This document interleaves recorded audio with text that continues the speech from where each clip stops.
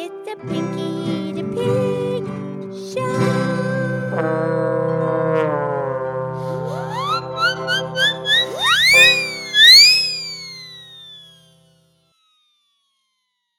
Okay, it's me, it's Pinky the Pig. It's time for our show.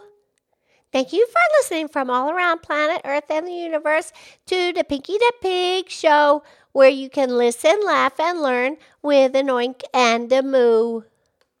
And I'm here with my excellent friend Mildred the Moo Cow.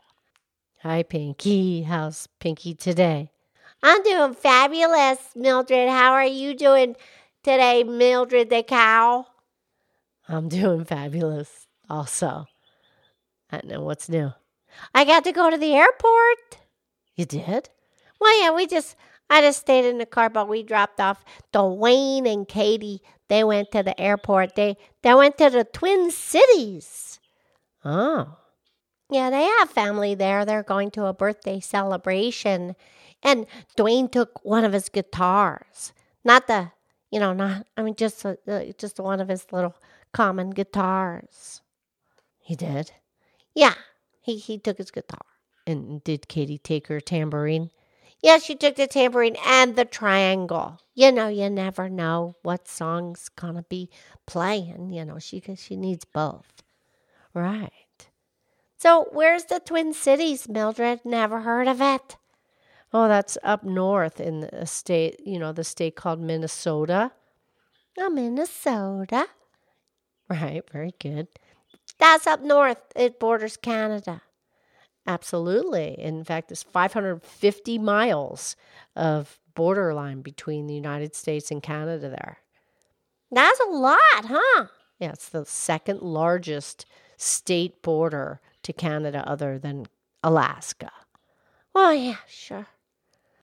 Right, Pinky? And the state, its nickname is Land of 10,000 Lakes. And actually, there's 11,842 Minnesota lakes.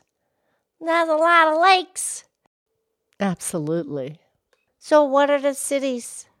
Well, it's called the two cities, Minneapolis and St. Paul in Minnesota. Why are they twins? They look the same? Well, they started out side by side, like the same size cities, little neighborhoods and townships and boroughs side by side. And then what happened is they kept expanding, and then it turned into almost one big city. Even though they have their defined borders, they're separate cities, but it's called the Twin Cities. They're side by side. They're basically the same size. And actually, St. Paul is the state capital of Minnesota. And Minneapolis is larger than St. Paul, and indeed the city in the entire state. Oh. And the Mississippi River separates the two cities. To the east is St. Paul, and on the west side, that's Minneapolis. The Mississippi River goes right down the middle. Oh, yeah, we did a podcast on the Mississippi River. We did. That was episode 137. And we invite our listeners to go back to previous episodes. Just scroll through the titles and click on the one that suits your fancy. Oh, very good, Pinky. So what they say is, it's interesting. What they say is, St. Paul is the last city of the East, and Minneapolis is the first city of the West. Well, that makes sense because the Mississippi River comes down the middle. Right, and Minneapolis it's somewhat more modern. Well, it's west. Right. So they actually merged in 1872, and this is because the both towns grew into cities, and of course the trains would cross the Mississippi right there, and this is far north, so it was a narrow crossing, so it was very, very frequently used, and so people settled there, and it became, the place to cross the Mississippi the easiest. And then, of course, further down south, the river got wider, so it was, more of an ordeal. But of course, it all, got developed. Yeah. And this is where the Missouri River and the Mississippi River, along with the St. Croix River, all three rivers, they have a confluence. A confluence? Well, this is where they all start to merge. And it's not till further south down the river that they actually converge. And that's in St. Louis, Missouri, where the Missouri River actually converges into the Mississippi River. Yeah, we did that podcast already. Right. The American Indians find this place in the Twin Cities, this area. It's a very deep, historic, and spiritual place. It has deep spiritual meaning because of the confluence of the rivers. Nice. And then in 1855, the famous poet Henry Wadsworth Longfellow, he wrote a very famous poem, The Song of Hiawatha. Really? Yeah, I mean, it's fictional, but it features Native American characters, and it's a powerful poem and a long story also. You gonna read it? Well, I'll just read a little piece of it. Okay, yes, please. Okay. And Pinky, are you familiar with the name Gitche Gumee? Gitche Gumee? No, but I love that sound, Gitche Gumee. All right, the Gitche Gumee is the name that the Native Americans gave to Lake Superior, the Gitche Gumee. That's cool. Yeah, Lake Superior. That's in Minnesota, up in the northeast corner. This is the biggest lake. We did a podcast on the Great Lakes also. Yes, we did. Yes, and that was episode 245.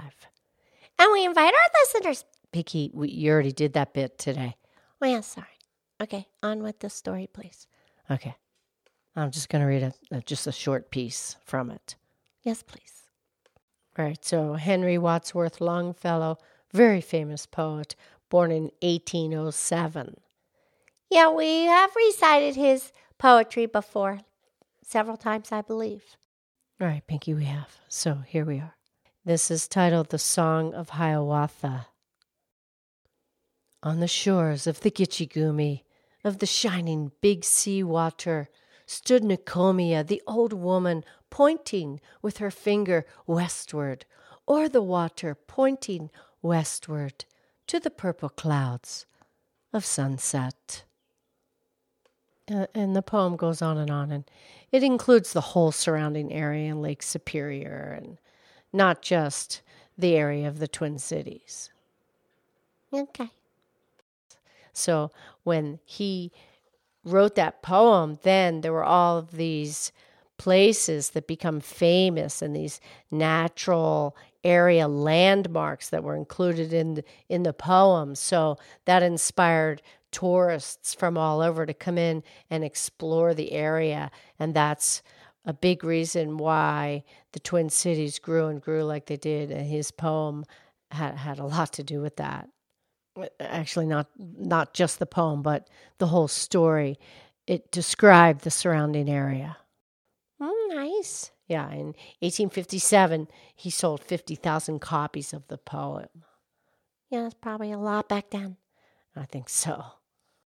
And you know, Mildred, they play a lot of hockey in Minnesota. It's the land of 10,000 lakes. That's true. A lot of ice hockey going on. Yeah, and they have the professional team. They're called the Minnesota Wild. That's the name of the hockey team? Yeah, Farmer Tommy watches them. And what about the baseball team, Pinky? Oh, that's the Minnesota Twins. Sure, after the Twin City, I suppose. Right. And a football team, they're called the Minnesota Vikings. All right, a lot of sports going on up there. Yeah, why not? And you know, I hear they're very, very polite in Minnesota. Yeah, I've heard that also. Well, anyway, we wish Dwayne and Katie a safe journey to the Twin Cities and a safe return home. Yes, Pinky, absolutely. Okay, Mildred, that was fun learning about the Twin Cities. Thank you very much. I'll talk to you tomorrow, okay? Okay. I love you. I love you.